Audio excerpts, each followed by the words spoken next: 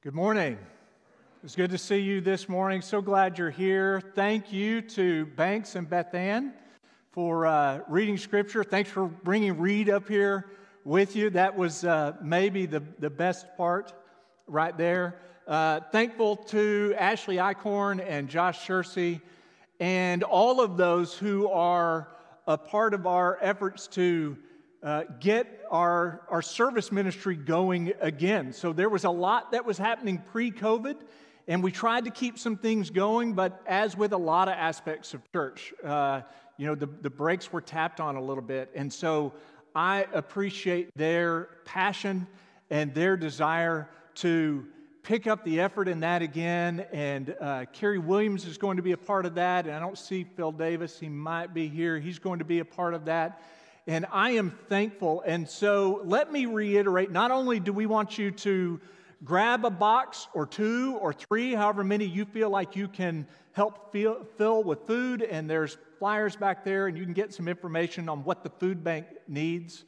But also, if you've got an area of interest, if you've got a passion, if you see a need and you can help with that, let them know. Let members of that new ministry team know, because we want to be a church that blesses one another when we come together, but we also want to be a church that blesses the community, that builds up the community, that serves the community. And I am thankful for these folks on this ministry team and their heart for service and helping us grow again in those areas. So I look forward to seeing what God does through that.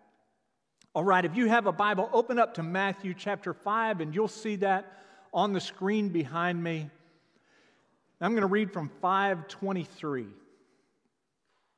Therefore, if you are offering your gift at the altar, and there remember that your brother or sister has something against you, leave your gift there in front of the altar. First, go and be reconciled to them, and then come back and offer your gift.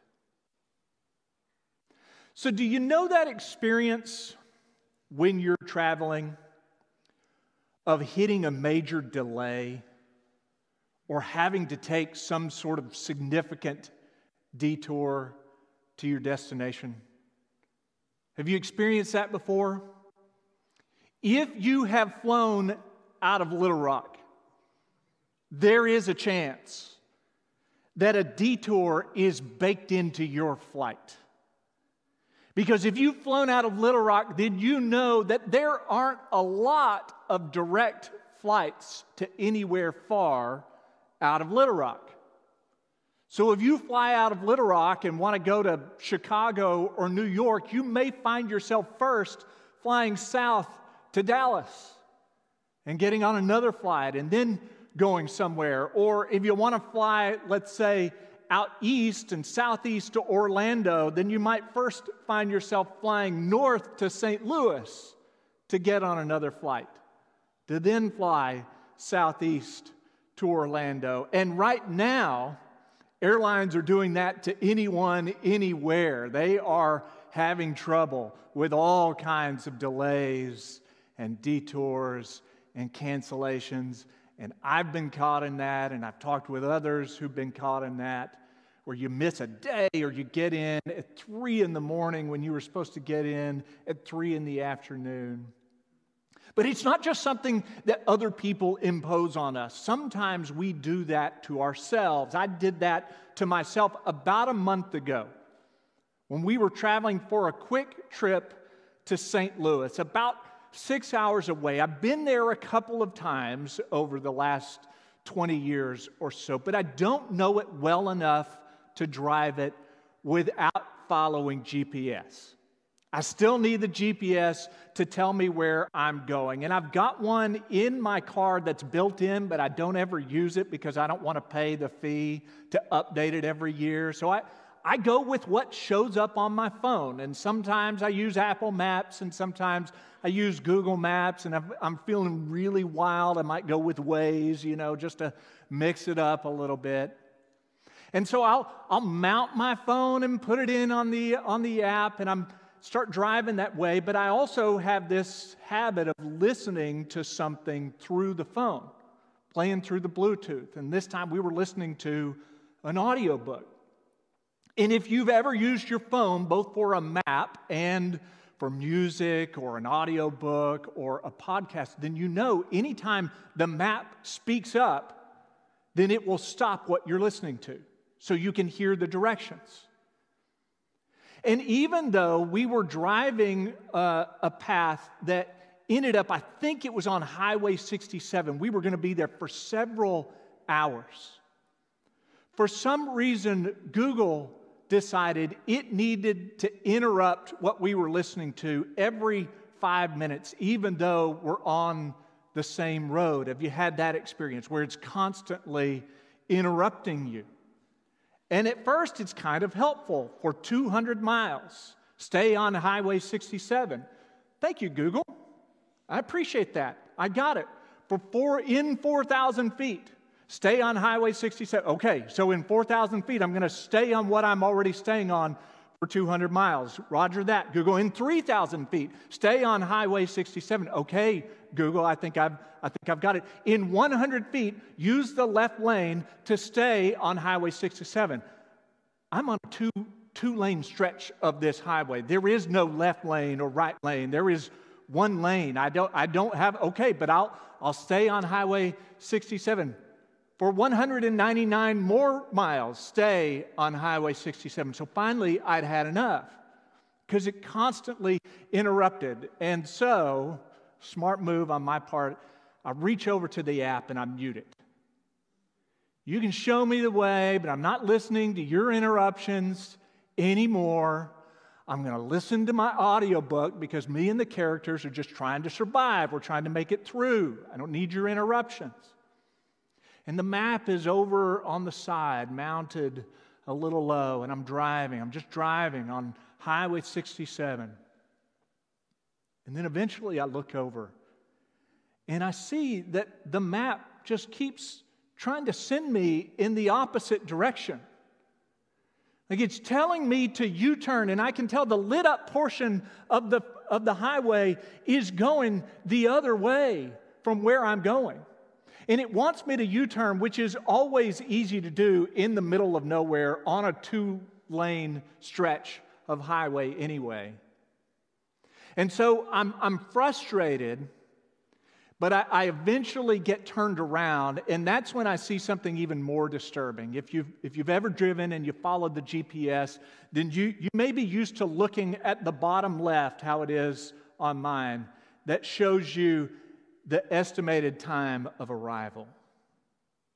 And from the last time I looked to now, it went from 12:30 to 1.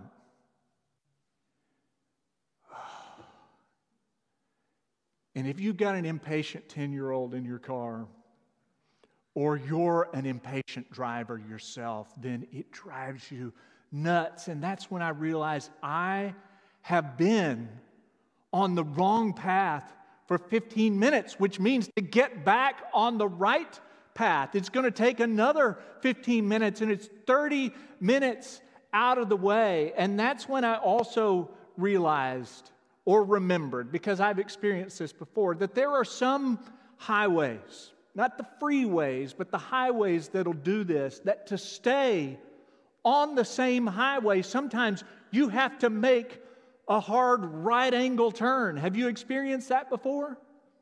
Where to stay on the same highway, Highway 67, I needed to turn left, not a gentle turn. We're talking a right angle turn left. And I missed it because I had muted the map. And one of you is going to come up to me afterward and say, that actually makes a lot of sense, that the highway would just have a right turn, and staying on the same road would actually no longer be the same highway. You've got to turn.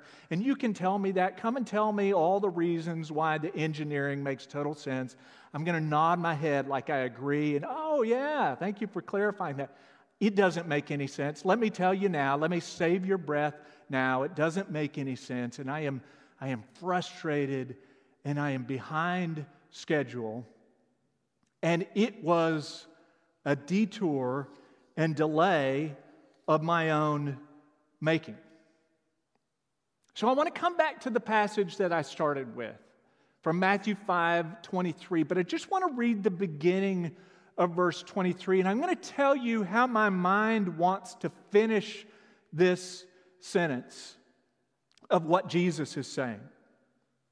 Therefore, if you are offering your gift at the altar and there remember, and this is where my mind wants to go with that, because I've heard Jesus talk about this sort of thing in other places, like in Mark 11:25, where Jesus says, and when you stand praying, if you hold anything against anyone, forgive them, so that your Father in heaven may forgive your sins.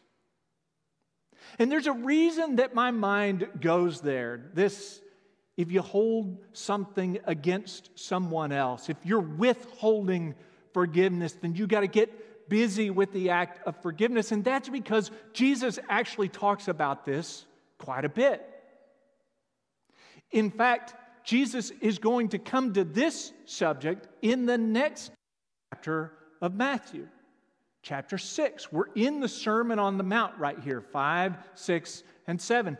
And you remember when Jesus is teaching his disciples how to pray, he bakes in this understanding of forgiveness into that prayer. So we're supposed to recite this, rehearse this, work on this on a regular basis, and forgive us our debts as we also have forgiven others, forgiven our debtors.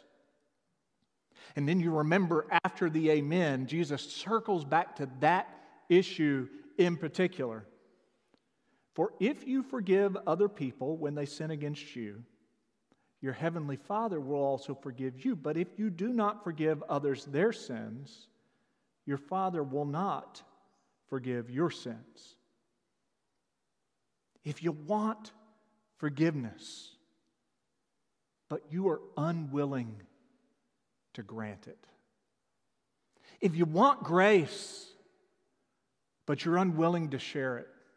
If you want mercy, but you withhold mercy from others, then watch out. Don't we hear that all the time in the Gospels, like Mark 11:25? So, if you're in the middle of praying or some other religious act of devotion and you realize, oh my goodness, I am withholding forgiveness, then stop. Stop what you're doing. Stop praying. Stop scripture reading or listening to scripture. Stop the singing. Stop listening to the sermon. And some of you are like, I did that 10 minutes ago. I anticipated where you were going. I'm way ahead of you on that one. Good.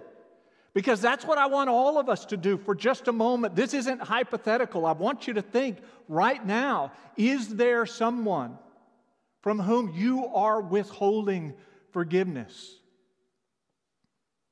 And if there is, start to pray that God would open you up to extend it. Plan it out. Put a note in your phone if you need to. Give them a call when you leave this morning. Send them a text. See if you can get together for lunch sometime this week. Because what Jesus is telling us is none of this matters if we don't let what God has given to us impact what we give to others. So it sounds hypothetical, but I am serious. If you are withholding forgiveness, you got to let go. Which is hard enough right there, right? I kind of need to catch my breath every time I run into a passage like this, a reminder like this. Because sometimes, if we can be real, we like to be petty. We like to keep score. We like to hold on to certain things because we can hold it over others, but sometimes it's not pettiness. There is real injury. There is real justice. There are real wounds that have not fully healed, which is what makes this call to radical forgiveness and mercy and grace so difficult. But, as Jesus often does in the Sermon on the Mount, Jesus raises the bar. In fact, there is a phrase that shows up in the Sermon on the Mount. If you have read it, if you've heard it, then it probably sticks out to you, because over and over again, when Jesus starts talking about a different topic, he will introduce it this way: "You have heard that it was said, but I say to you." And Jesus reminds us in the Sermon on the Mount, this is not his way to abandon the law. It's his way to fulfill the law. He's showing us what it was always intended to accomplish. It was the heart behind the law in the first place. In other words, Jesus isn't just looking to be provocative when he preaches this great sermon. He is getting us to the heart of God's purposes. So Mark 11 and all the other passages like it remind us, if you're praying, but you're withholding forgiveness, stop what you're doing and forgive. Now let's go back to that passage we started with in Matthew 5:23. "Therefore, if you are offering your gift at the altar, and there remember that your brother or sister has something against you, leave your gift there in front of the altar. First go and be reconciled to them. Then come and offer your gift." You notice how Jesus shifts the responsibility of reconciliation there? Because most of the time, he's addressing people that feel wronged, people who are stuck in pain, and so they are withholding forgiveness and mercy and love. And the message there is, I know it's hard, but remember how loving and forgiving and merciful God is to you. But this time, what does he say?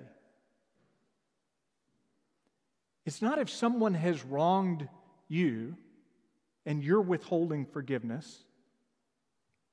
He doesn't even say if you've wronged them, does he? It's kind of vague. It's kind of ambiguous. Did you wrong them? Did you not wrong them? Maybe you did. Maybe you didn't. Maybe they think you did, and you think you didn't. But what does he say? If they have something against you. That's it. Because to Jesus, placing blame is not the point. Peacemaking is the point. Reconciliation is the point. That's something we've heard several times through this series from Romans 12. As far as it depends on you, be at peace with everyone. You can't control them, but you can control you. And the burden of building bridges is always on you and me to at least try, which is really hard. Because I won't try to get into your mind. I'll just give you a peek into mine. I can tell you the times when I've thought something like this. That's their problem. That's their issue, so it's their responsibility. It is not my job.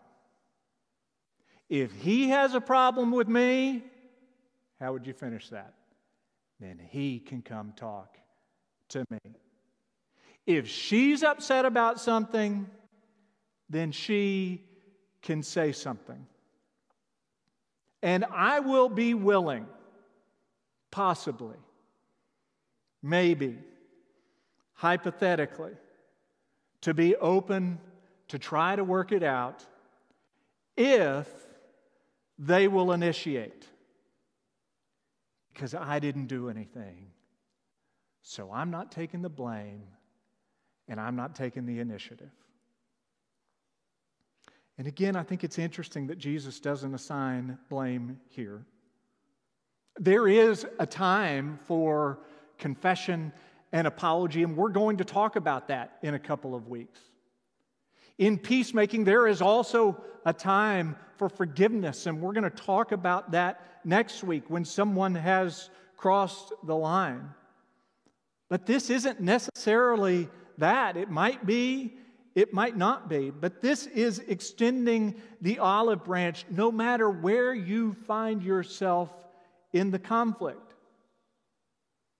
Because the bottom line for the peacemaker is making an attempt at peace.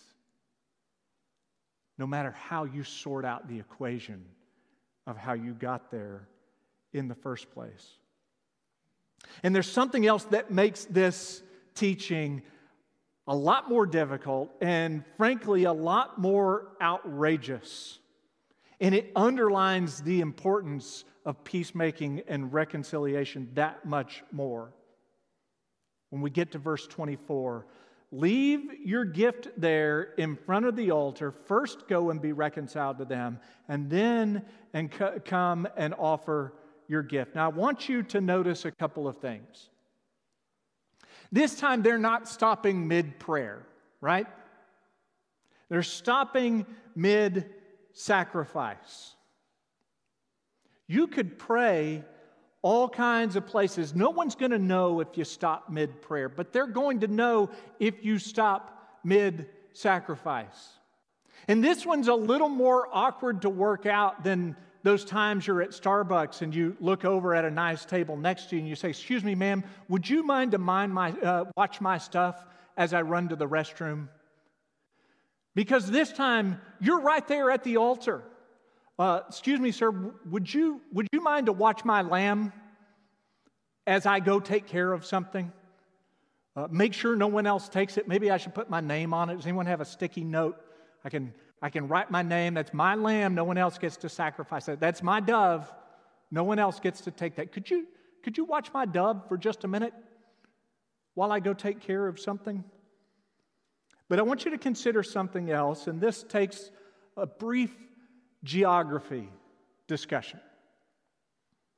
So this is in the middle of the Sermon on the Mount, and Jesus is delivering this sermon somewhere on the northwest side of the Sea of Galilee. He is in Galilee. He is speaking to Galileans. Do you know where Jews offer sacrifices? At the temple. There's only one of those. It is in Jerusalem. You can pray anywhere. And not everyone had their own scripture. They don't have an app they can fire up. They don't have a pocket version of scripture. But there were scrolls, usually located at synagogues, in larger towns and cities, wherever there was a decent-sized Jewish population. You may remember through the book of Acts when Paul went to different towns, one of the first places he went was the synagogue, the local church gathering place for the Jews. So you could read Scripture or have Scripture read to you, more likely, in all kinds of locations scattered throughout the ancient world. But if you wanted to offer a sacrifice, there was one place you did it. There's a reason why the sacrificial system stopped when the temple was destroyed after Rome destroyed it in around 70 AD. because that was the place you offered sacrifices, the one place you offer sacrifices. And Galilee was 60 plus miles away, which we can travel in an hour via car. It takes them several days of travel, 3 days of travel. And people didn't travel that much in the ancient world. Most people did not have the means or the freedom. So for someone from Galilee to travel down to offer a sacrifice, that might be a once-a-year trip that they take, because they would celebrate most of their other festivals locally, wherever they were. Or it might be a once-in-a-lifetime pilgrimage. But it's a big deal. 3 days one way. And then, of course, most Jews are going to go out of their way because they don't want to travel through Samaria. So they're going to actually cross over the river and travel on that side and then go back to get to Jerusalem. This is a big deal. He's talking to Galileans in Galilee about one of those rare occasions they might be offering a sacrifice at the temple in Jerusalem. And Jesus says reconciliation is so important, peacemaking is so important, bridge building is so important, that if you have gone to all the time, all the trouble, all the expense to travel down to Jerusalem, you're right there on the cusp of offering this sacrifice, bringing you closer to God. And you realize, oh, I know someone who's got a problem with me. It might not even be your problem. They've got a problem with me. Jesus says, I want you to leave it there. Go take care of that. And then you come back and offer the sacrifice. There is an approach to faith and church and politics and society right now that seems to encourage us to hold grudges and keep score and keep the outrage machine well-oiled and running hot with those with whom we disagree, and always place the blame for the gulf between you and the other, whatever the other happens to be in this conversation. Place that at their feet. It's their fault. It's their issue. If they would open their eyes, they would see. So it's up to them to bridge the divide. And what's worse, it seems we are often encouraged to do this in the name of God. Now, I just want you to know that the reason I'm acting so hateful and so hurtful and so judgmentally toward you is because I really love God. And God urges me to do that. And yet it seems to me, as I read through the story of Jesus, that Jesus is taking us in a very different direction. Peacemaking and reconciliation with others, Jesus would say, is not a detour. It is not a delay. It is the destination. And no matter how far it has you go out of the way, no matter how much it slows you down, that's the point all along. That's the big story, the big picture. A God who is reconciling all things to Himself and invites us to join in that great work of reconciliation. You can't control how others will respond.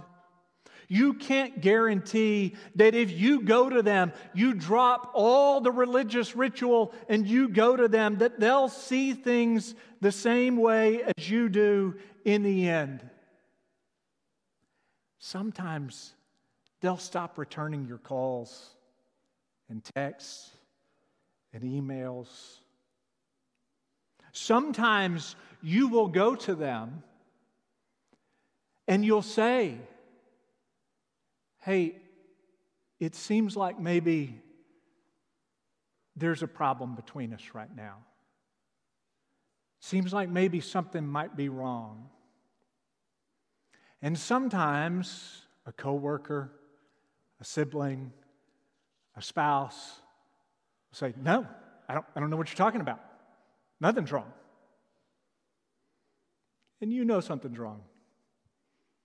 And they know something's wrong. But a peacemaker doesn't then go on the attack. You realize it may take them a while to share what's wrong. And so you open the door. Okay. But if down the road you feel like there's something we need to talk about, I just want you to know I'm open to that. I'm available to that. I'm here. Not to try to change your mind. I'm here. And I do think it's helpful to remember that even figures in Scripture sometimes realize that the most loving thing they could do, like Paul and Barnabas, was agree to disagree. They're going to keep going on the mission of God, but not always at the exact same places at the same time. But the message we keep getting back clear in Scripture is this: you can't claim to love the God whom you have not seen if you cannot love a brother or sister whom you do see. And that may be a physical need, or that may be a relational need. And it's hard to sing praises about a God who restores and reconciles and brings us close when we withhold the same love and mercy and reconciliation to others. It is not always easy or convenient. It doesn't always feel right, especially if it's their issue. It's not my issue, but attempting bridge building and peacemaking are always our responsibility, no matter where we find ourselves in the equation. So if you need to, press pause on the religion. Because reconciliation is not a detour. It is not a delay. It is the destination.